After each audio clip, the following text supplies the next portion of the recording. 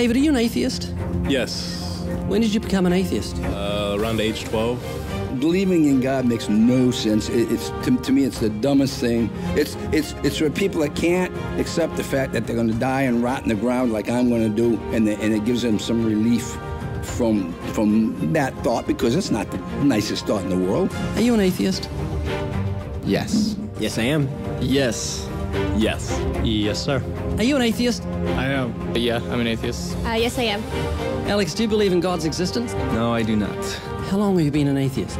I would say probably since I was about 15 years old. So you don't believe in the existence of God? No, not really. What happened when you were 15? I started questioning things, and I really just started to think about the logic behind everything. For the most part, we are not shown the evidence for there being a higher power. If we were, I almost guarantee that almost every atheist would immediately agree to there being a higher power. Are you atheists? Yes. Why? Well, I just haven't seen enough evidence, I suppose. I grew up in a Christian family, and just over the few years during high school and as I grew up, I just realized that there wasn't a lot of evidence to support that belief system. Are you open to evidence?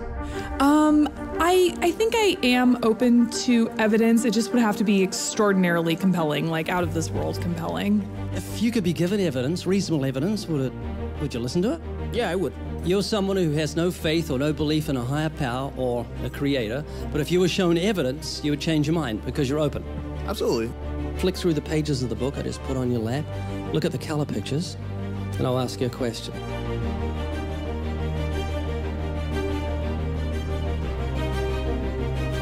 Do you believe that book could happen by accident, that nothing produced the color pictures in the book, that red, orange, yellow, green, blue, indigo, violet ink fell from the sky and formed itself into those beautiful pictures, and then black ink fell from the sky, or from nowhere, and formed itself into coherent words and sentences, capitals and periods and commas, making sense, page numbers fell from the sky, all in order, and then it bound itself and formed itself into a cover with artwork, and there we have a book.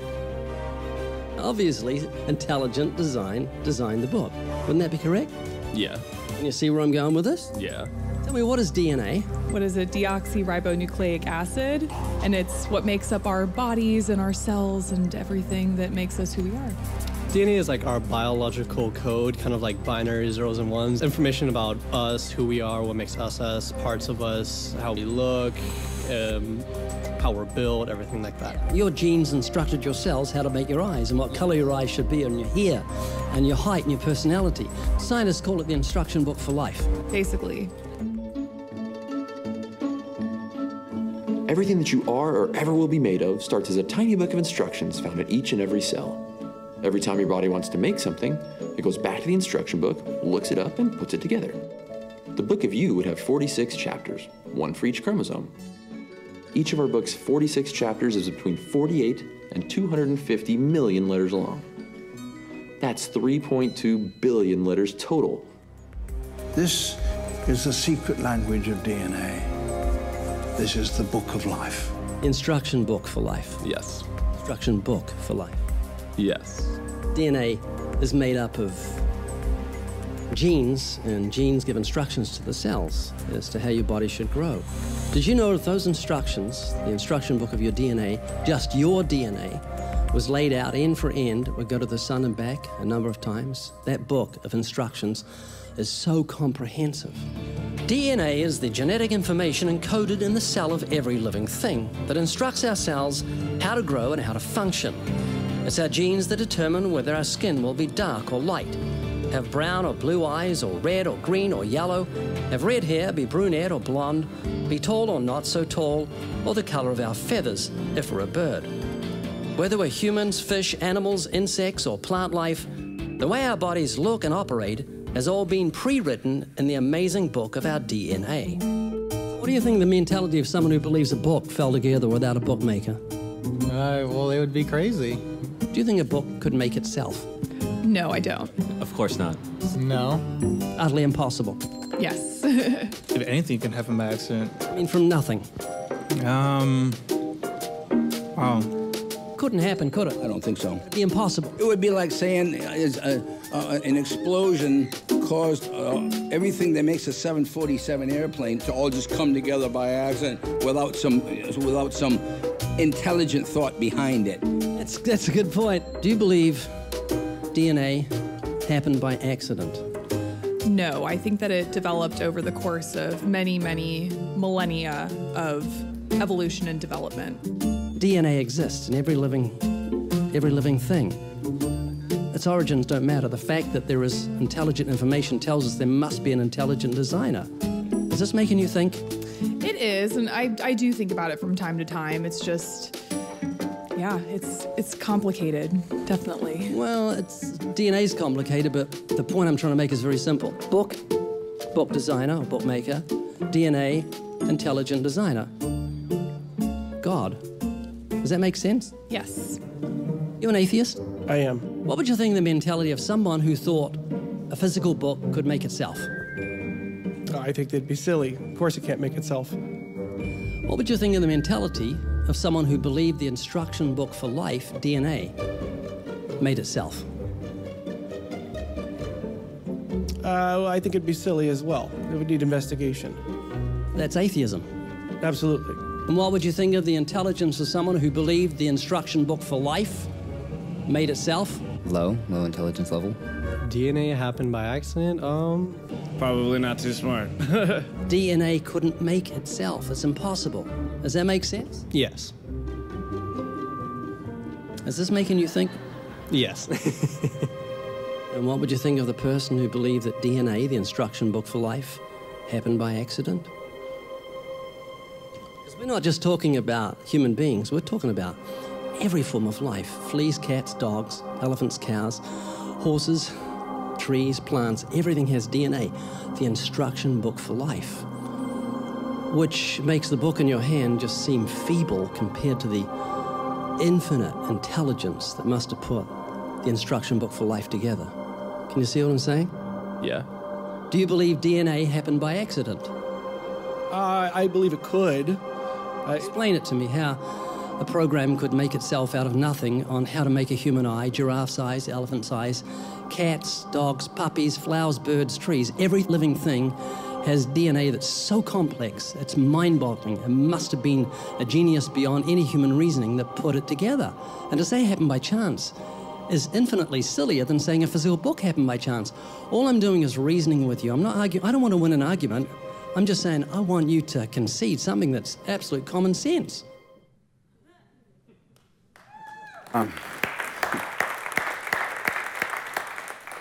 Don't clap yet. This may get worse before it gets better. In some people's minds in this room, that video is not made to make anyone feel stupid. It's made to get us all to think. And because of my background, I've never really thought of these things all that much. My preconceived notions were somewhat indoctrinated into me, and my worldview was given to me by my parents. It was interesting. My mom and dad are here this weekend. They'll be here in the 11:15 service. And last night, they went to the musical, and I was talking to them. They were asking me about church last night, and I was sharing with them about intelligent design. And I said, I think there's a lot of people in our church, it's just a hunch, that actually have accepted Christ as their Savior, but not God as their Creator. And my mom said, that's me. I accepted Christ in college, knew He died for my sins, needed His salvation to cover my sins so that I could go to heaven. But I believed in the evolutionary chart of where you just start out as a hunchback, sort of a monkey, and you turn into a man through the evolutionary process. I didn't come to understand that until years later, and I thought to myself, that's what I'm afraid of. And there's so many things that don't make sense when you have to say, God, you are my Savior, you are my Father, but you are also my designer. And you are intimately and infinitely connected to the universe, but also my beating heart. In order to have an equilibrium when your mind begins to doubt or find orientation, when it feels disillusioned, what do you anchor yourself in? It was interesting. I saw this video a few months back, and I showed it to my girls, and they were just mesmerized by this. Allie's in a class right now that's teaching about Darwinism and evolution, and so she was looking at just this simple illustration, and I thought, just a simple illustration says so much. Design, designer, book maker, creation, creator, and just opening up the possibility that we don't have to just accept what curriculum is taught us, but we do have another book that has curriculum that speaks about the origin of man. There's an astrophysicist, his name was Robert Gastro, and he was a self-described agnostic. He stated this, he said, the seed of everything that has happened in the universe was planted in that first instant. Every star, every planet, every living creature in the universe came into being as a result of events that were set in motion in the moment of the cosmic explosion. The universe flashed into being, and we cannot find out what caused that to happen. I think what we can both agree on in evolution or creationism is that there was a Big Bang. That there was a massive event, that an explosion of life happened that birthed what we know to be as existence, time and space dimensions. And for us, we believe this cosmic cause to be God. It's interesting, as we're reading this week at the end of the book of Job, we came across the passage in Job that delves into the intricacies of eternity past as God responds to Job's inquiries about suffering and injustice and pain and the meaning of life itself. And they're questions that we all wrestle with as we face the realities of everyday life. They're questions that God answers here in Job, and in many ways, he cracks open even more layers of mystery, letting us know what's going on in the mind of God.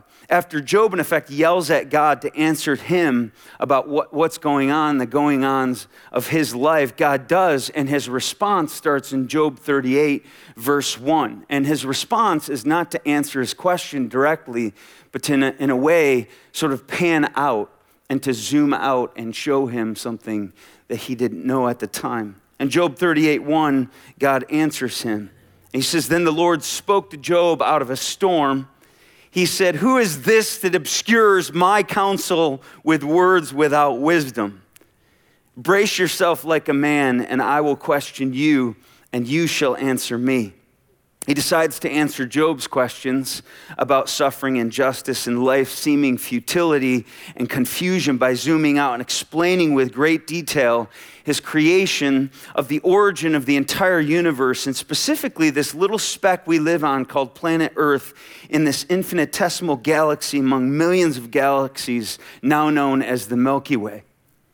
He goes on in verse 4 and he says, where were you when I laid the earth's foundations, Job? Tell me if you understand. Who marked off its dimensions? Surely you know. Who stretched out the measuring line across it? Or what were its footing set on? Or who laid its cornerstone while the morning stars sang together and all the angels shouted for joy? In my research this past week, I was captured by one particular discovery.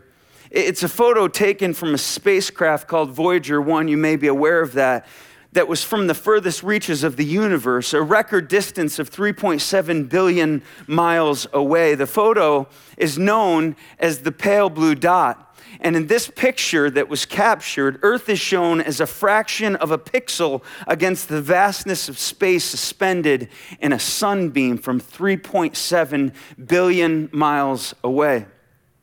It reminded me actually of Horton Hears a Who that I've watched with my kids, where Horton, this little speck of dust, places it on the clover and he can hear life happening in this speck of dust, where he says a person's a person no matter how small.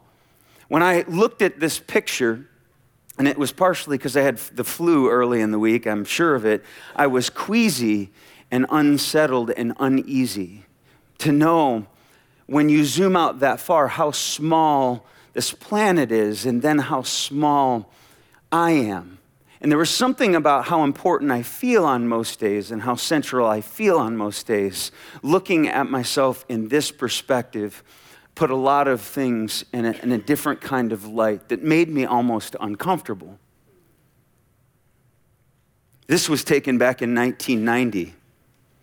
Actually, the Voyager 1 is continuing to sprawl out into the ever-expanding universe because the universe is continuing to expand. And February 27th, it's now 13 billion miles away from our Earth and no longer can take pictures because we just don't show up.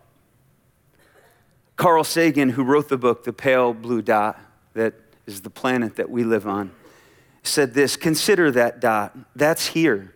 That's home. That's us. On it, everyone you love, everyone you know, everyone you've ever heard of, every human being who ever was, lived out their lives.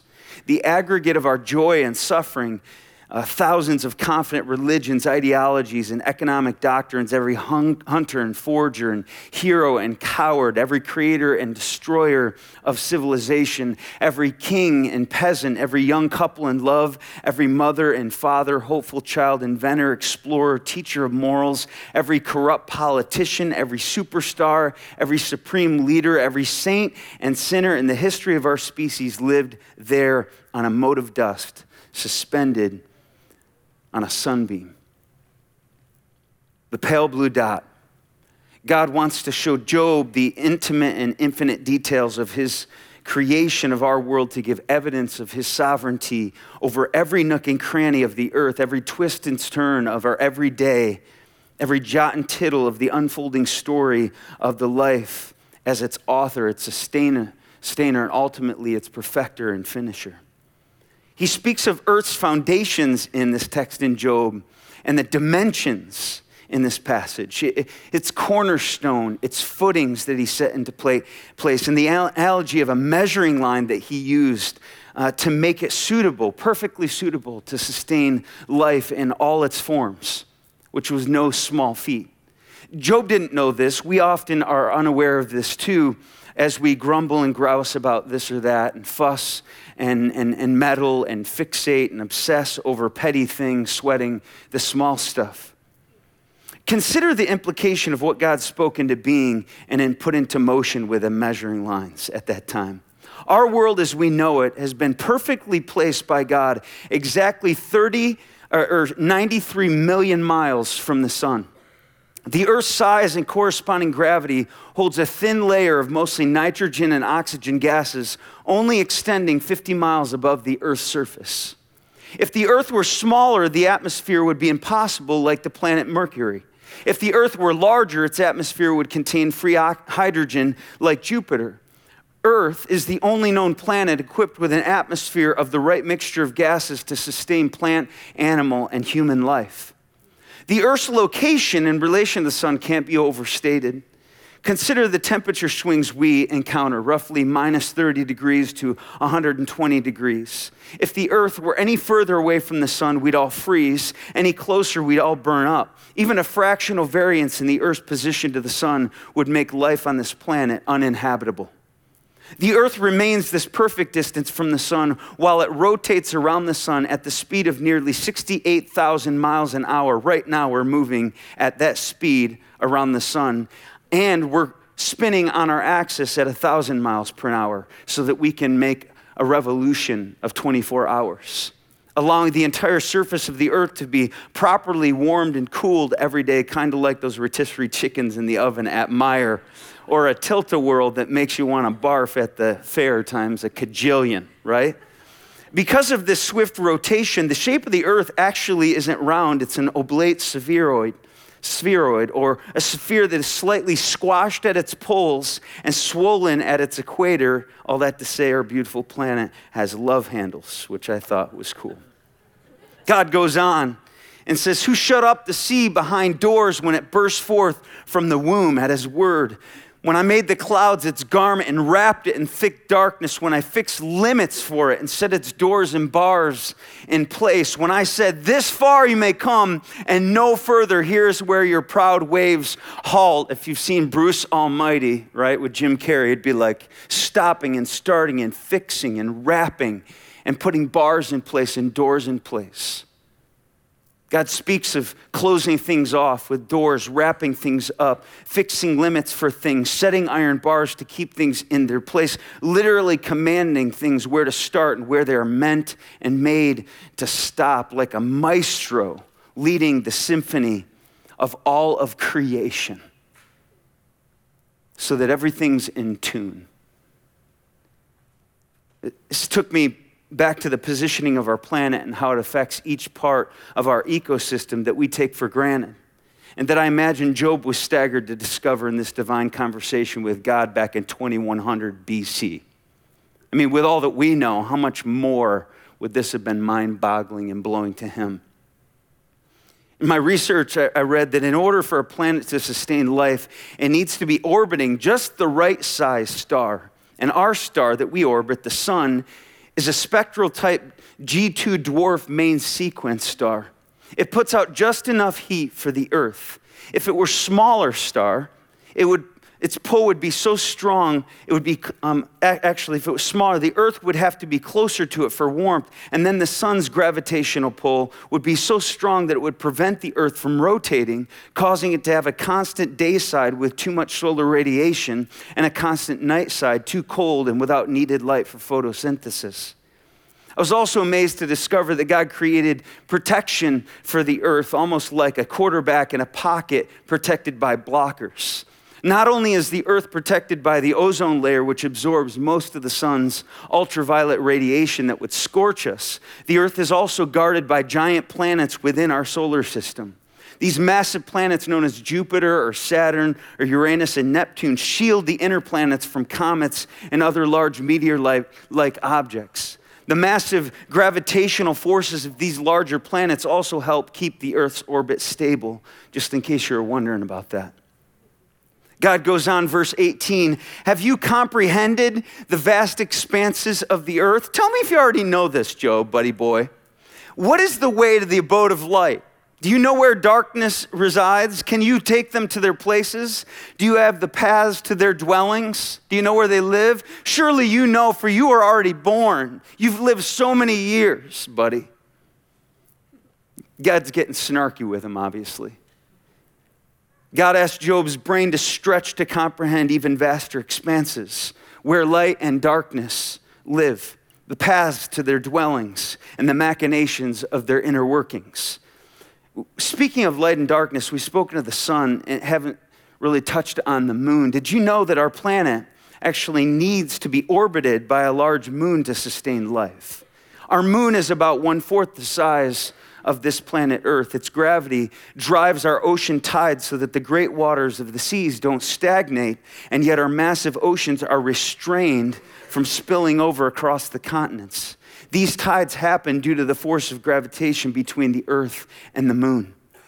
Speaking of the moon and its inseparable and crucial relationship to the Earth, and this is just for kicks and giggles, did you know that the same side of the moon is always facing the Earth, meaning the moon is in synchronous rotation with the Earth at all times? It's mind-blowing. God goes on, verse 25, who cuts a channel for the torrents of rain and a path for the thunderstorm, to water the land where no one lives, an uninhabited desert, to satisfy a desolate wasteland, and to make it sprout with grass. Does the rain have a father? Who fathers the drops of dew? Maybe you're already aware of this, maybe not, but 71% of our planet is covered in water, and 97% of the Earth's water is in the oceans. And what makes the Earth spectacular is that within its design is a complex system called desalination. This is the process whereby salt is removed from the water and distributed throughout the globe through the evaporation from taking the ocean's waters, leaving the salt behind, forming clouds which are conveniently, and I would say providentially, moved about by the wind to disperse the water over the land for vegetation, animals, and people.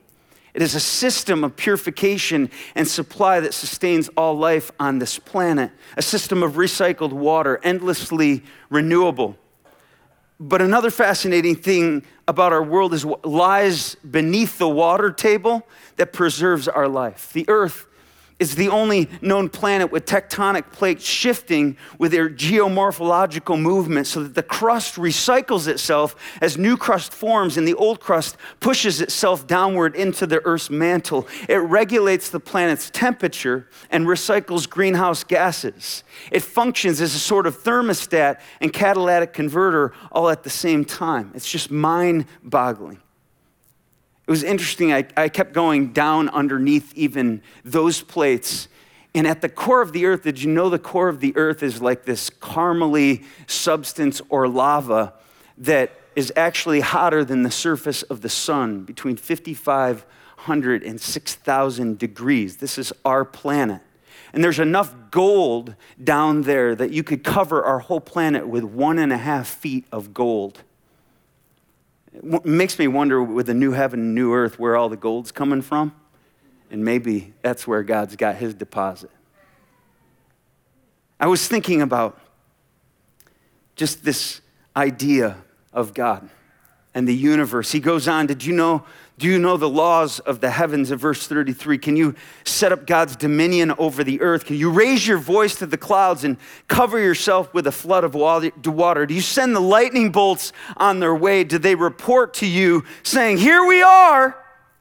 Almost like all creations reporting for duty, being dispatched at the will of their creator commander. Here we are, where do you want us to go next? And obviously the snow comes to God and he's like, go to Michigan, and stop, somewhere down in the south. And all this stuff, it's reporting to him as the commander, and he's orchestrating the symphony of the universe and all of its vastness and telling things to rotate and stop and keeping the gravitational pull so that I'm not squashed to this carpet or floating in the air, but perfectly can sort of levitate in this perfect pull and push of the universe to stand before you now. I just think of a maestro at creation, enjoying the symphony. It made me think of a movie clip from Iron Man 2. Anybody like Iron Man? And this one clip with Tony Stark and Jarvis, the computer that is like wisdom, which was created by God. And Psalm 8 we'll look at in a second, where he interacts with wisdom as he's creating the universe. But this is what I picture when I think of the creation of the world. Check this out.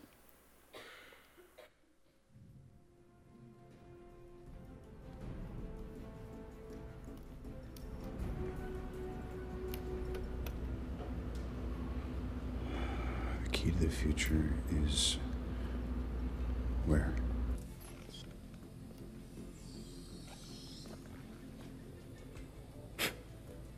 Jarvis, could you kindly vacuform a digital wireframe? I need a manipulable projection.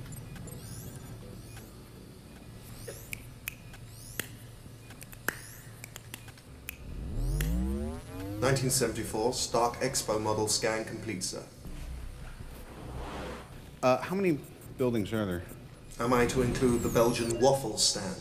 That was rhetorical. Just show me. Huh.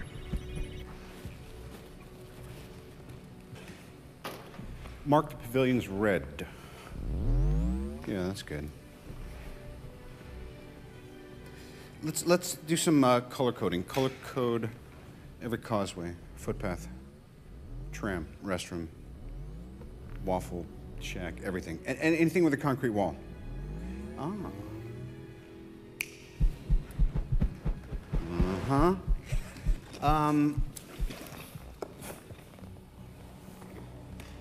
What does that look like to you, Jarvis? Not unlike an atom. In which case the nucleus would be here. Highlight the unisphere.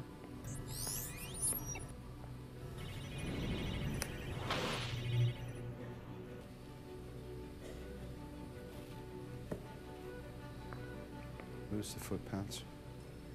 Get rid of them. What is it you're trying to achieve, sir? I'm discovering, correction, I'm rediscovering a new element, I believe. Lucid landscaping, the shrubbery, the trees, parking lots, exits, entrances.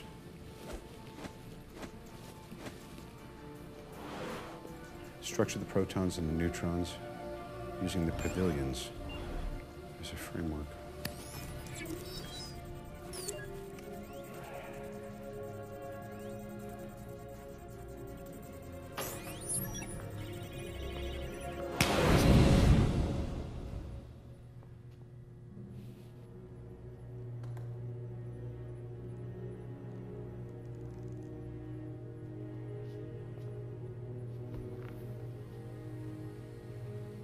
Dead for almost 20 years. Still taking me to school.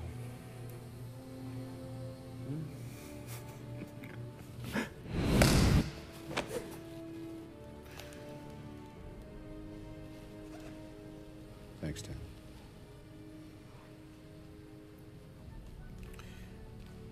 Mark 6, front and center.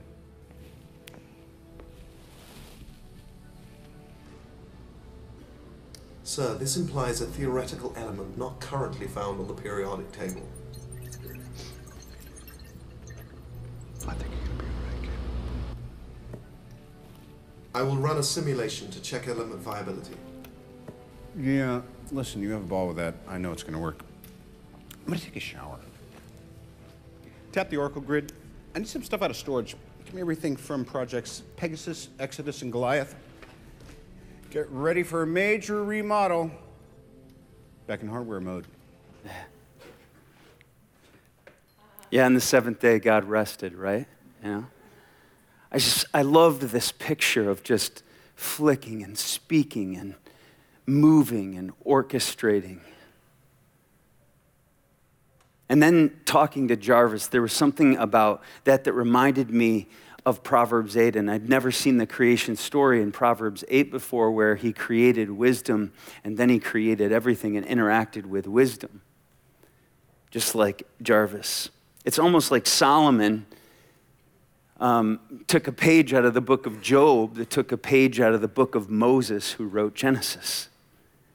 In Proverbs 8, wisdom is speaking, and wisdom is referred to as a her, and there's no need to even describe why God chose that. The Lord brought me, that is wisdom, forth as the first of his works. Before his deeds of old, I was formed long ago. At the very beginning, when the world came to be, essentially wisdom was saying, I was there. When there were no watery depths, I was given birth. When there were no springs overflowing with water, before the mountains were settled in place, before the hills, I was given birth. Before he made the world or its fields or any of the dust of the earth, I was there when he set the heavens in place, when he marked out the horizon on the face of the deep. Sound familiar? When he established the clouds above and fixed securely the fountains of the deep, when he gave the sea its boundaries to the waters. Probably that's where the tectonic plates came in, would not overstep his command when he marked out the foundations of the earth. And I love this part, verse 30. Then I was constantly at his side. I was filled with delight day after day, rejoicing always in his presence, rejoicing in his whole world, and delighting in mankind. Tony Stark talking to Jarvis, God speaking with wisdom, and he was there to watch it all form. And this is wisdom's take on watching God create. And she talks specifically about delighting in all of mankind, not just the world. I was thinking of the story of mankind outside of creating the world. The first thing that God actually touched was man. He spoke everything else into being, marking out its dimensions. But when it came to man, he formed him out of the dust of the ground. And just like a sandcastle at the beach, he formed man from the head and the nostrils and carved it out in lips and cheekbones and neck and Adam's apple. so to speak, and then down the neck and the clavicle bone, the shoulders and the arms, and down through in the torso and the legs. And then he did something spectacular. He bent down, stooped down, cupped his lips over man's nostrils, the first kiss that we will never recover from. And he breathed his breath and his image into man, the breath of life. Can you imagine being Adam, lifeless, and then just coming to life, and 4 inches in front of your face is the God of the universe looking into your eyes? And the first words in Genesis 2 spoken into man, do you know what they are? The first 3 words, you are free. I don't know if you've ever noticed that before. Not I am awesome or you are screwed. Which is probably what Adam's like, what's going on? It's okay. And he smiles at him and he helps him up, and then he leads him because he planted a garden for him. The first gift ever given in the Bible brings him into the garden he made and planted for him to inhabit. And then he takes him over and he brings the animals in front of him, read them, to see what he would name them. That'll screw up your theology a little bit. And he brings these animals and brings them before Adam, and Adam starts like pig, hippopotamus. Yeah, that's cool. And wisdom and God and the Trinity and the Holy Spirit and Jesus, they're all up there like, that's a great name. And cow. Is cow? Yes. Aardvark. Cool. Whatever that is. Gnat with a silent letter at the front of it to screw up humanity for all of time. Let's do silent letter. All of this stuff happened with God, them laughing. It's the first intimation of this relationship of laughter and fun happening in the Garden of Eden before the fall, where he was a co-creator with God. Almost like God's like, I've just done a bunch of creating, like you've got to create and invent and use your imagination with me and get in on the action of this. And wisdom said, man, I just delighted over the whole world and all of mankind. It was amazing watching God pull this off. The crown of his creation, the pinnacle of God's pride, us, man, Adam and Eve. Which leads to the greatest evidence of intelligent design that was spoken of early in the service, in this great book of life, this instruction manual for life called DNA. See, the 6 feet of DNA coiled inside of every one of our bodies, 100 trillion cells, contain a 4-letter chemical alphabet that spells out precisely the precise assembly instructions for all the proteins from which our bodies are made. Cambridge-educated Stephen Meyer demonstrated that no hypothesis has come close to explaining how information got into biological matter by naturalistic means. On the contrary, he said that whenever we find a sequential arrangement that's a complex and corresponds to an independent pattern or function, such as books or a computer code that's typically as a programmer, this kind of information is always the product of intelligent design. Information is the hallmark of the mind, he said.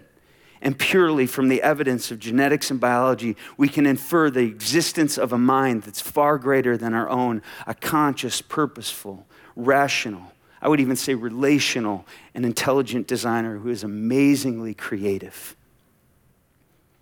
And if you assign probabilities to all these components that exist in our universe, yea, even in the human body alone, the likelihood of a planetary ecosystem having all of these features of survivability is a mathematical impossibility. But as Jesus said, what is impossible for man is possible for our Creator God. That's why Job responds to God's description of his intimate and infinite direction and connection to all of creation with stone silence in chapter 40 and utter humility. In Job chapter 40, as God started to describe and zoomed out to show him this pale blue dot of the earth, Job answered the Lord, I am unworthy. How can I reply to you? I put my hand over my mouth. I spoke once, but I have no answer twice. but I will say no more. And after he says this, God goes on in chapter 40 and 41 to explain more things like Behemoth and Leviathan and the depths and the heights of creation. Like, I'm not done yet. I've wanted to talk to another human being about this for a long time. And as he gets done talking about those creatures, in Job 42, Job says something else. He says, I know that you can do all things. After he was just speechless before God, he spoke, his breath taken away, saying, no purpose of yours can be thwarted. My ears had heard of you, but now my eyes have seen you. And I think there's something inside of us that need to know two things, that God is intricate, and in that intricacy and delicacy, he is intimate with each one of us here, and yet infinitely beyond our capability of understanding. The fringes of his majesty we can't even touch. That somehow we're a pale blue dot, and he cares about each of our unique individual heartbeats in this room. And Job just covered his mouth and said, I don't know what to say. I'm speechless. I'm bemused. I'm completely confounded and stunned. And I love what he says in that verse. My ears had heard about you, but now my eyes have seen you. It reminds me of generational programming that happens as we're indoctrinated with a worldview and an idea of who God is and what life is and where our world came from and why we're here and what this is all about. I don't know where you came from and how you were programmed, but I think there is something inside of us that God doesn't want us just to hear about him, but to experience him firsthand instead of just secondhand or thirdhand knowledge.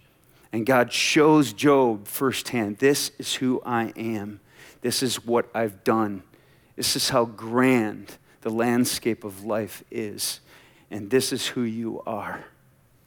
And without answering Job's questions about human suffering and his doubts, not kicking them to the curb, not minimizing them, he zooms out and says, let me tell you something. All of humanity, I believe, just as Paul said in the Areopagus when he was like arguing with the Epicurean and Stoic philosophers about the origins of life with all their great ideas that they were kicking around. He said, all mankind is reaching out for God and groping for God, though he's not far from us. For in him we live and move and have our being. And he said, even as your poets have said, we are his offspring. We spring off of him. In the same way that oftentimes we confuse that the sun actually is rising this morning and setting tonight, somehow orbiting around us because that's our sight line. Actually, we're orbiting around it. And in the same way, we create God in our image and we become, the center of the story, and God's orbiting around us when he's like, no. You're orbiting around me. And as you zoom out and get a picture of the pale blue dot, you realize I'm groping for you, God. I'm trying to find you. In you I live and move and have my being. You give all men life and breath and everything else, he says in that same passage. And the poets have said, even secular pagan poets, we are his offspring, whoever this unknown God is that you speak of. And I think it's pretty cool that we have Genesis 1 and 2, but I think it's really cool that we got Job 38 through 42, and I think it's really cool that we've got Proverbs 8 to give a more intimate, specific picture of the beautiful creator God, the maestro God, forming the universe. And for me, when I think of 6 days, 7 days creation, theistic evolution, day-age theory, so much of that stuff is, in my mind, minimal in comparison to you believe there is an intelligent designer that is the origin of all life. Would you concede that this book didn't drop out of the sky and form itself? How could we look at all of the deliberate nature and intentionality and design and order and programming of our world and think it came from nothing and nothing created something so fragile as the pale blue dot suspended in a sunbeam in the universe and us suspended on this pale blue dot right now? It is curious to me that schools will allow the hypothesis and the theory of evolution and multiple theories, but it will not allow the theory of intelligent design into the classroom. Why is that? Even just to be called a theory or a hypothesis. And why have they turned hypothesis into thesis? Just a question. I don't know why you're so scared of the theory of intelligent design unless truth is that scary.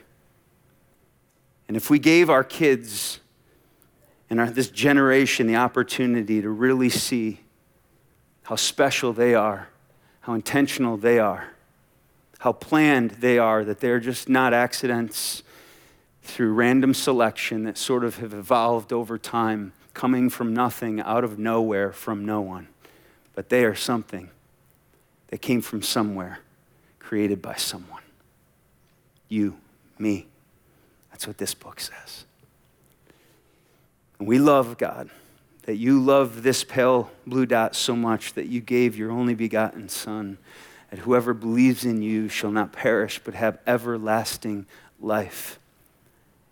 And we believe that you're not just the intelligent designer, but the relational Father that all of our hearts are looking for and groping for. We as Geppetto, as Pinocchios, looking for our Geppetto, our maker. And you are the one who makes us come alive. You cup your lips even now spiritually over our lifeless souls and bring us to life. And we are born and then born again. So today, God, open our minds, blow us away, help us to just cover our mouths, to sit in stone silence even today, just recognizing how vast you are, how infinite you are, and yet how intimate you are, and how much you love us. So much. And in this whole universe, still to this day, we're on the only pale blue dot in the universe that can sustain life.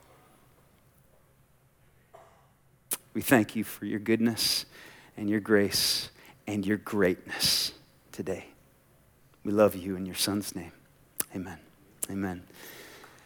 I will see you next week. It's so good to see you today. You are not dismissed because that means church is over. Church has just begun. Your commission to go out into the world and spread his love and life and laughter to all those you come in contact with.